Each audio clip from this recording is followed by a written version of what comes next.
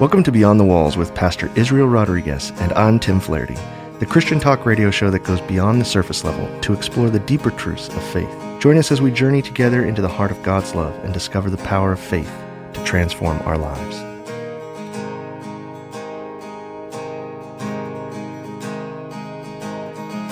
You do not give what I can't take. You do not leave. And we're back with another week from Beyond the Walls. I'm your host, Tim Flaherty, with my partner and friend, Pastor Isrrael Rodriguez. Well, this is 2024. Year of the Dragon. Good morning, team. And you're still working on your R's. You know, it might take another year, maybe 2025, maybe. This is the Year of the Dragon. This is the Year of the Dragon, whatever that is. Audience, good morning to you all, Treasure Valley. Welcome to another episode of Beyond the Walls. And it's good to be here. It is good to be here. You know, every new year brings new life into the world. It brings, spring is right around the corner. We're kind of in the desolate part of the year right now, but we just came through the giving season, and I'm always astonished. I'm always amazed at how much just energy goes into making sure that people are cared for. And today on the show, we have two gentlemen. And I don't use that word lightly. These are smart guys. These are honest guys. These are good guys from the United States Marine Corps. We have Staff Sergeant Montero and Staff Sergeant Jackman here with us. Adam, Ricardo. Good morning. Yeah, good morning. So you two played a vital role this year in making sure some 14,000 children across the Treasure Valley, 11 counties actually. It was more than just larger than the Treasure Valley. Right. 11 counties. Do you know all their names? Not off the top of my head. Not all 14,000 children. No. But you know all 11 counties. Let's do a test. No, I'm just kidding. So you serve 11 counties in the state of Idaho and 14,000 children. How many partners would you say helped donate toys to make sure those kids got taken care of this year? Dozens of partners. We had probably 50 to 60 drop sites. And we had also independent businesses that did their own fundraisers and toy drives, and that they donated their toys. Well, and if you're listening to us on a regular basis, you know that this is going to be a 3-week series. We're going to hear a lot about the staff sergeants, their lives, how they grew up, what led them to this service opportunity, and why they're here with us today, really talking about this and sharing the good work that they're doing. And if you want to get involved, they're going to give us some information a little bit later. You can get your pen and pencil ready, and you can write that down. We'll make sure that you get the information on how you can help next year for Toys for Tots. So what I want to ask you guys right here at the top is we're going to talk a little bit about this episode, where you guys grew up and what led you into the Marine Corps. Okay, and I know a little bit about you guys, but the audience doesn't. And so if you could take a minute, tell us, where were you guys born? Just pretend the team is not here. So, I didn't hear the whole story, so me and the audience will be your first guess. Okay. Yeah. So I grew up in Southern California, in a small town or city. It's called Muscoy. It's in San Bernardino. I spent a few years there. Originally spent I was born there, moved to Mexico from around 2 years old. I came back when I was 5. I didn't speak any English at all. Right. So it was pretty interesting coming back and having to go back start school, because I came back and started in first grade. Luckily, the city that I lived in is predominantly Hispanic. So me only being able to speak Spanish wasn't an issue because everyone spoke Spanish. Right. But it did take me some time. And Jackman. So how do you say Isrrael Rodriguez with the R's? Well pronounced. Isrrael? Isrrael Rodriguez. Rodriguez. There you go, Tim. There you go. I'm going to record. I'm going to get this, play it back. It's in the tongue. You got to roll the R. I'm trying. It's been a year, but I'm trying. It's actually been 7 years since I've been trying to say this, but I couldn't even spell it correctly. I was spelling it with one R for, I think, 5 of those 7 years.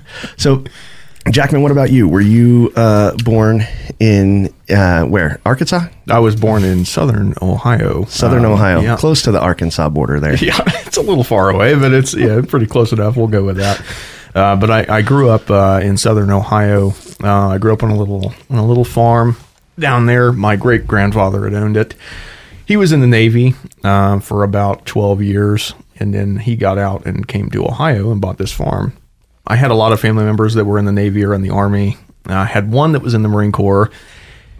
Growing up on the farm was really fun. I love Southern Ohio. It's a beautiful place, but I'm glad that I left and did what I did, Are you a Buckeyes fan then? Or I am not. No, I actually don't. I'm more of a baseball guy. I watch the Cincinnati Reds a lot. I love baseball. My man, Pastor Isrrael here loves baseball. In fact, every time we go on mission trips all the time together, and every time we go anywhere, we have to see a baseball game. I mean, it's like one of those guilty pleasures, I guess you might say. In fact, the last trip we were in Puerto Rico together, and in the town of Mayahués, which is on the West. Is it the west side of that? I guess that's part of it in the name, right? Yeah. And a friend of ours, Robbie, he is on the team in the Indios in Mayahués, and it was opening day. It was my birthday. We had to go over there, so we drove like 3 hours across this island. Construction, and the roads down there are like third world. It's terrible.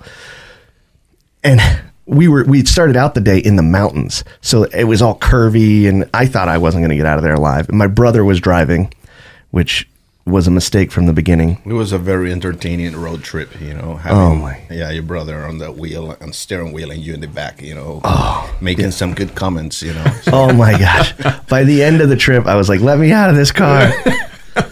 But we love baseball. We're baseball fans here on the show, and quite a bit. So, Cincinnati Reds. Who's your favorite player there when growing up? Growing up, I really enjoyed. There was Adam Dunn. He was probably one of the ones that I enjoyed watching the most. Everyone always kind of cheered for him, which most of the Reds fans were. They cheer for pretty much everybody that went out there.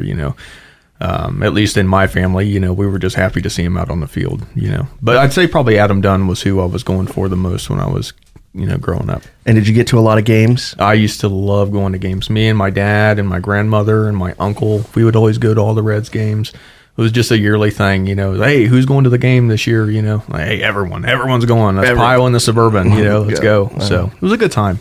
Ricardo, what about you? America, Atlas, Club Tijuana, Cruz Azul, soccer teams in Mexico? No, I think I never really got into the sports. I love to play any sport, but I never really became attached to a certain team growing up.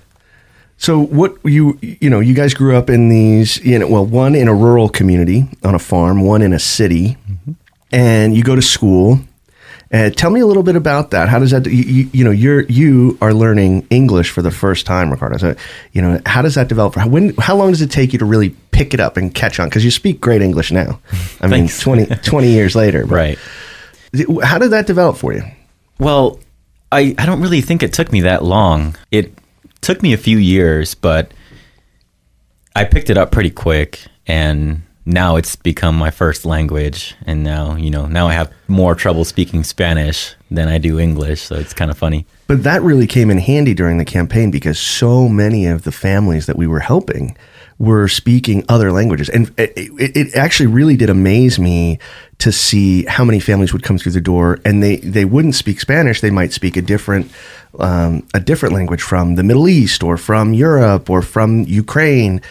Because there's so many refugees here, and the doors of Toys for Tots were open to everybody, right?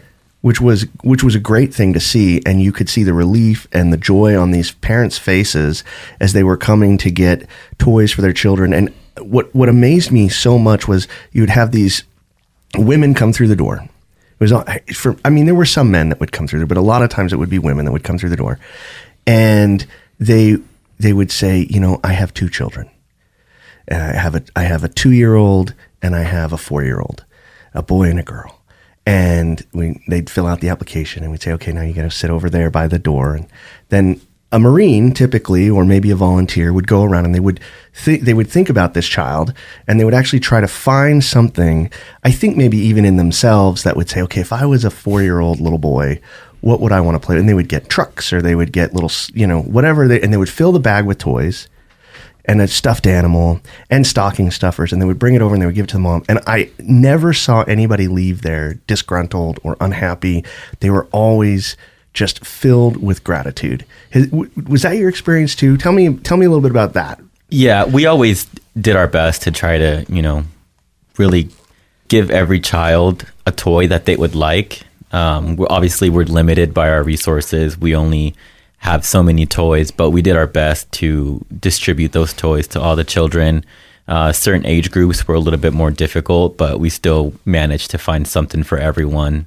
And we got a lot of very interesting requests from people. Not all of them wanted toys. Some of them wanted clothes, like jackets, socks, pants. Somebody asked me for a Christmas tree, which we did give it to her. Yeah. We let her borrow our Christmas tree. I love it. And she returned it to us. So that was awesome. Terrific. So when you were growing up, I have to imagine, I have my own stories from Christmas growing up, but when you were growing up, how was Christmas in the, the Jackman household? What was that like? Was it crazy with tons of kids and lots of presents, or was it more kind of like cool and chilled out? So it was pretty chill. It was just me and my sister is all we really had. But my parents, they did a very good job of making everything about Christmas so real and heartfelt, They decorate the whole house and the yard, and we would all get out there and do that. It would snow, and we'd build a snowman, and just everything about Christmas, at least where I came from. I had an amazing family. My sister was awesome. Everything about Christmas was it was almost magical, to be honest, like, especially as a kid. I can't thank my parents enough, even my grandparents, for just making it so amazing is what it was. So, but yeah, that was about what it was like, just this magical place, pretty much. Mm-hmm.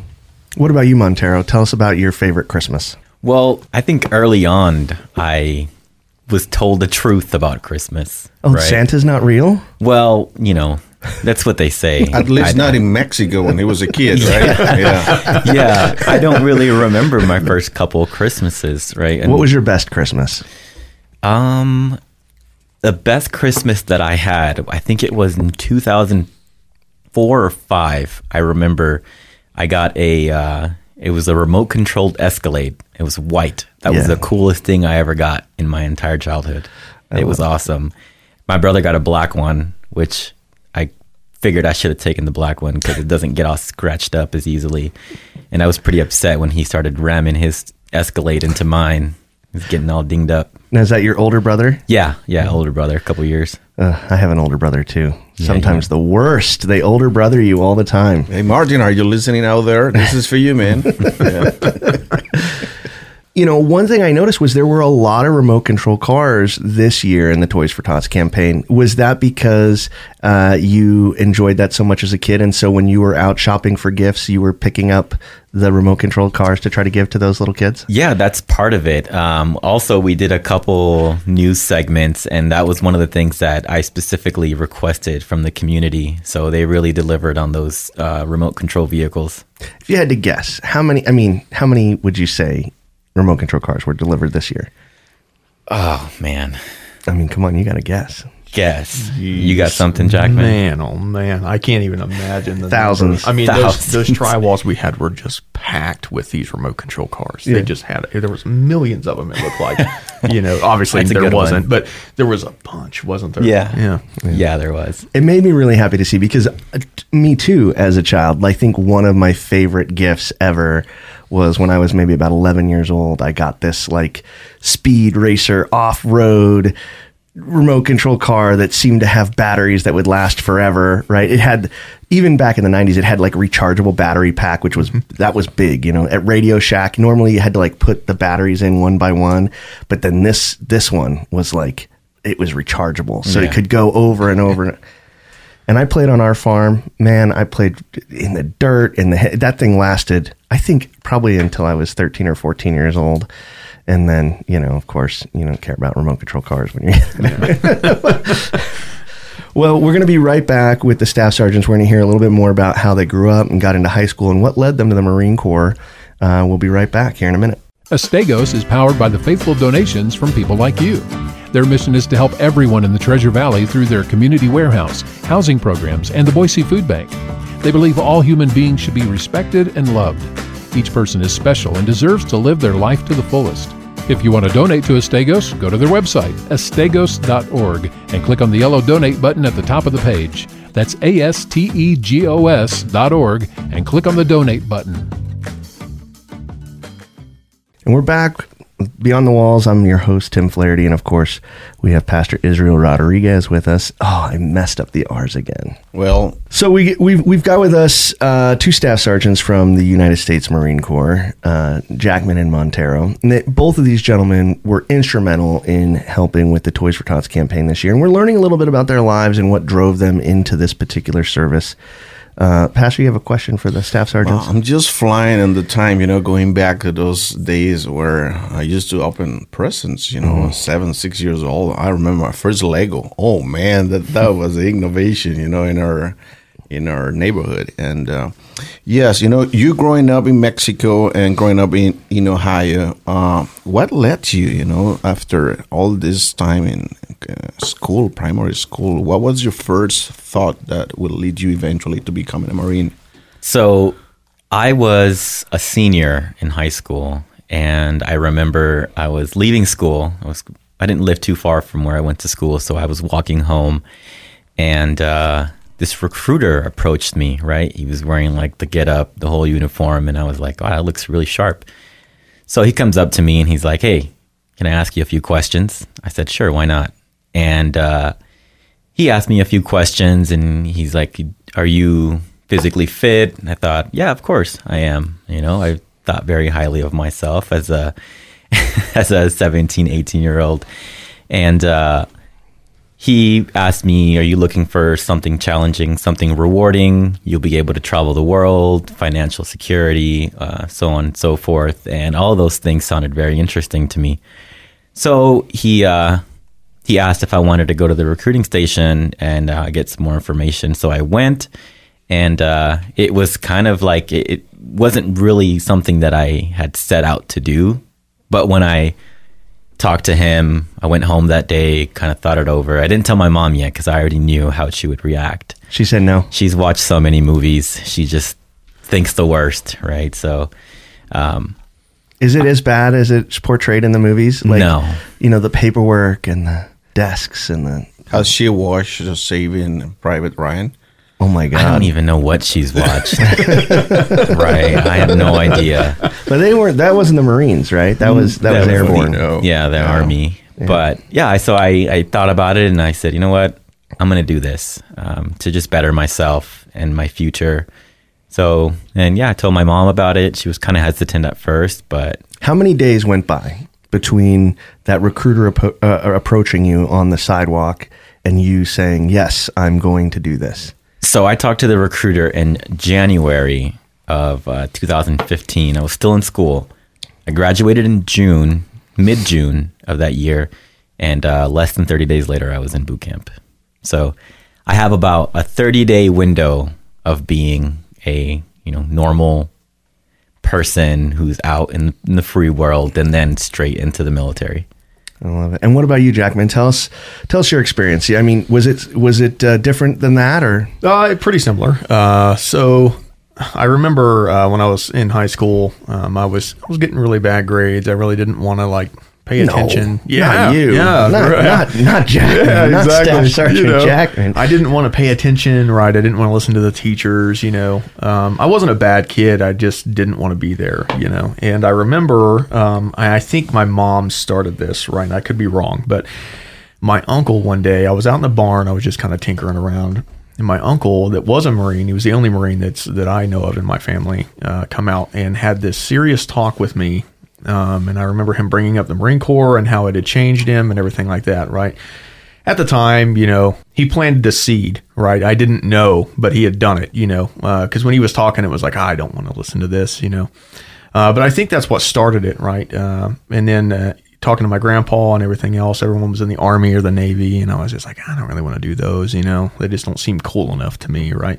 And no offense to anyone that's in the Army or Navy, right? Just to me, the Marine Corps seemed a little bit shinier, and I was like, all right, so I was like, all right, well, let's see what happens, So then a few years down the road, I was working a really good job. I worked at Kenworth at an assembly plant in Chillicothe, Ohio. And I got hired on full time. But I was just driving a forklift around, and someone said, hey, there's going to be a reunion coming up for school, graduation. And I was like, oh man, do I really want to go to reunion and be like, oh, I drive a forklift for a living, you know? And I was like, what would be cooler than that? And then I swear that hit me. That conversation that my uncle had with me in the barn that day hit me.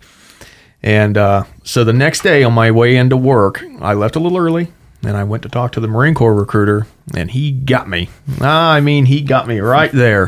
He was like, oh, check all this out, you know, and I was like, yeah, when's the soonest you can send me? And he's like, I could have you out of here in a month. And I was like, yeah, let's do it. So I just started doing what I was doing, right? And then I didn't tell anyone anything, none of my family. I was kind of keeping it a secret because I knew how they would react. You know, how you were talking to Montero about, you know, you were afraid your mom was going to freak out or whatever. Same, right? I was like, okay, I'm just not going to say anything, right? But then all the sneakiness, like, hey, you got to go to MEPS and you're going to be gone for 2 days or whatever. And then I'm like, oh, how am I going to hide that, you know? And so I was like, oh, work needs me to do this, you know? They seen right through that, of course, you know? So when I got back, they're like, I know you've done something. What have you done? So I told them. And of course, everyone's crying and they're like, oh, take it back. You're lying to me, you know? But that's kind of my route, right? And then I left. It felt like a blink of an eye and I was gone. I don't know how you felt about that, Montero, with your experience, but that's how I felt. I felt like someone snapped their fingers and boom, I was gone. And then once again, snapped their fingers and here I sit right in front of you guys. You know? How old were you when you made that decision? At the time, I just turned 18. So it was late 2013. So yeah, late 2013. And I was like, yeah, I just want to, no, I was 19, excuse me. Sorry. Late 2013. And then, I was like, oh, I'm just going to do it. Right. So then by March of that next year, I went in February and talked to the recruiter. And then by March I was gone. Yeah. Crazy. It is crazy when you think about it. Yeah. Well, we'll be right back. Deer Flat Church is a place for everyone. It is a church where you can be accepted as you are, experience an amazing depth of grace, and heal your hurts. It is the perfect place for imperfect people. Come and check out their services, both in person and online. They meet every Sunday at 9 a.m. for a traditional service and 10:45 for a more contemporary service. Deer Flat Church is located at 17703 Beat Road in Caldwell and online at deerflat.org. Come and join the fellowship. And we're back again. I'm Tim Flaherty. I'm your host of Beyond the Walls. This is my co-host and partner, Pastor Isrrael Rodriguez. Been suspiciously quiet today. Yes. The beginning of a new year, you have a lot of things planning and a lot of things in your mind and a lot of things to pray for, to organize all this new year ahead of us. And it seems like we just finished with this Christmas season and we're just talking about what's going to happen in December coming up, this year. And we have these guys here. And thank you so much for attending this invitation and this opportunity to talk about going beyond the walls. I'm kind of thoughtful this morning, Tim, Yeah. Well, and to me, really interesting, I think, is the fact that the Marine Corps Reserves, which you gentlemen are active duty Marines, but the Marine Corps Reserves actually sets Toys for Tots as a mission. I mean, just like they would say, they had a mission to, defeat some warlord or take some hill or capture some city or whatever, making sure children in America have Christmas is a mission of the Marine Corps Reserves. And I think that's so amazing. And I really can't wait to hear more about that. But can you tell me a little bit about the story, the beginning, maybe just a minute of what was the beginning of the Marine Corps involvement in Toys for Tots? So back in 1947, there was the reserve lieutenant colonel. His name was, he was a major at the time. He retired as a lieutenant colonel. His name was Major Bill Hendricks. So his wife used to hand make these toys, and she would make, so many of them, and she wanted to donate them. So she told her husband, hey, can you go out and find an organization that I can donate these toys to? So he went out and looked around, he couldn't really find anything that was appropriate. So he came back and said, hey, there's nothing out there for you to donate these to. So in return, she said, okay, well, then make one, right? So all right, Major. So he went out and created the Toys for Tots Foundation. It started with a small detachment in Los Angeles. And the following year, the Marine Corps caught wind of it.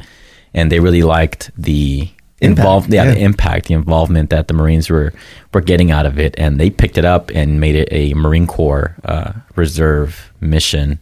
Yeah. And there's a whole Walt Disney aspect to it that we'll get into at the beginning of next week. We'll talk about how Walt Disney played a major role in Toys for Tots. And you're going to want to hear about that. And you're going to hear about the lives and how these two gentlemen have served their country and what brought them here to Boise, Idaho to serve, of course, with us. Pastor, you want to say a quick prayer and get us out of here? Yes. Heavenly Father, we thank you for giving us another day where we can experience your goodness, your love, and your mercies.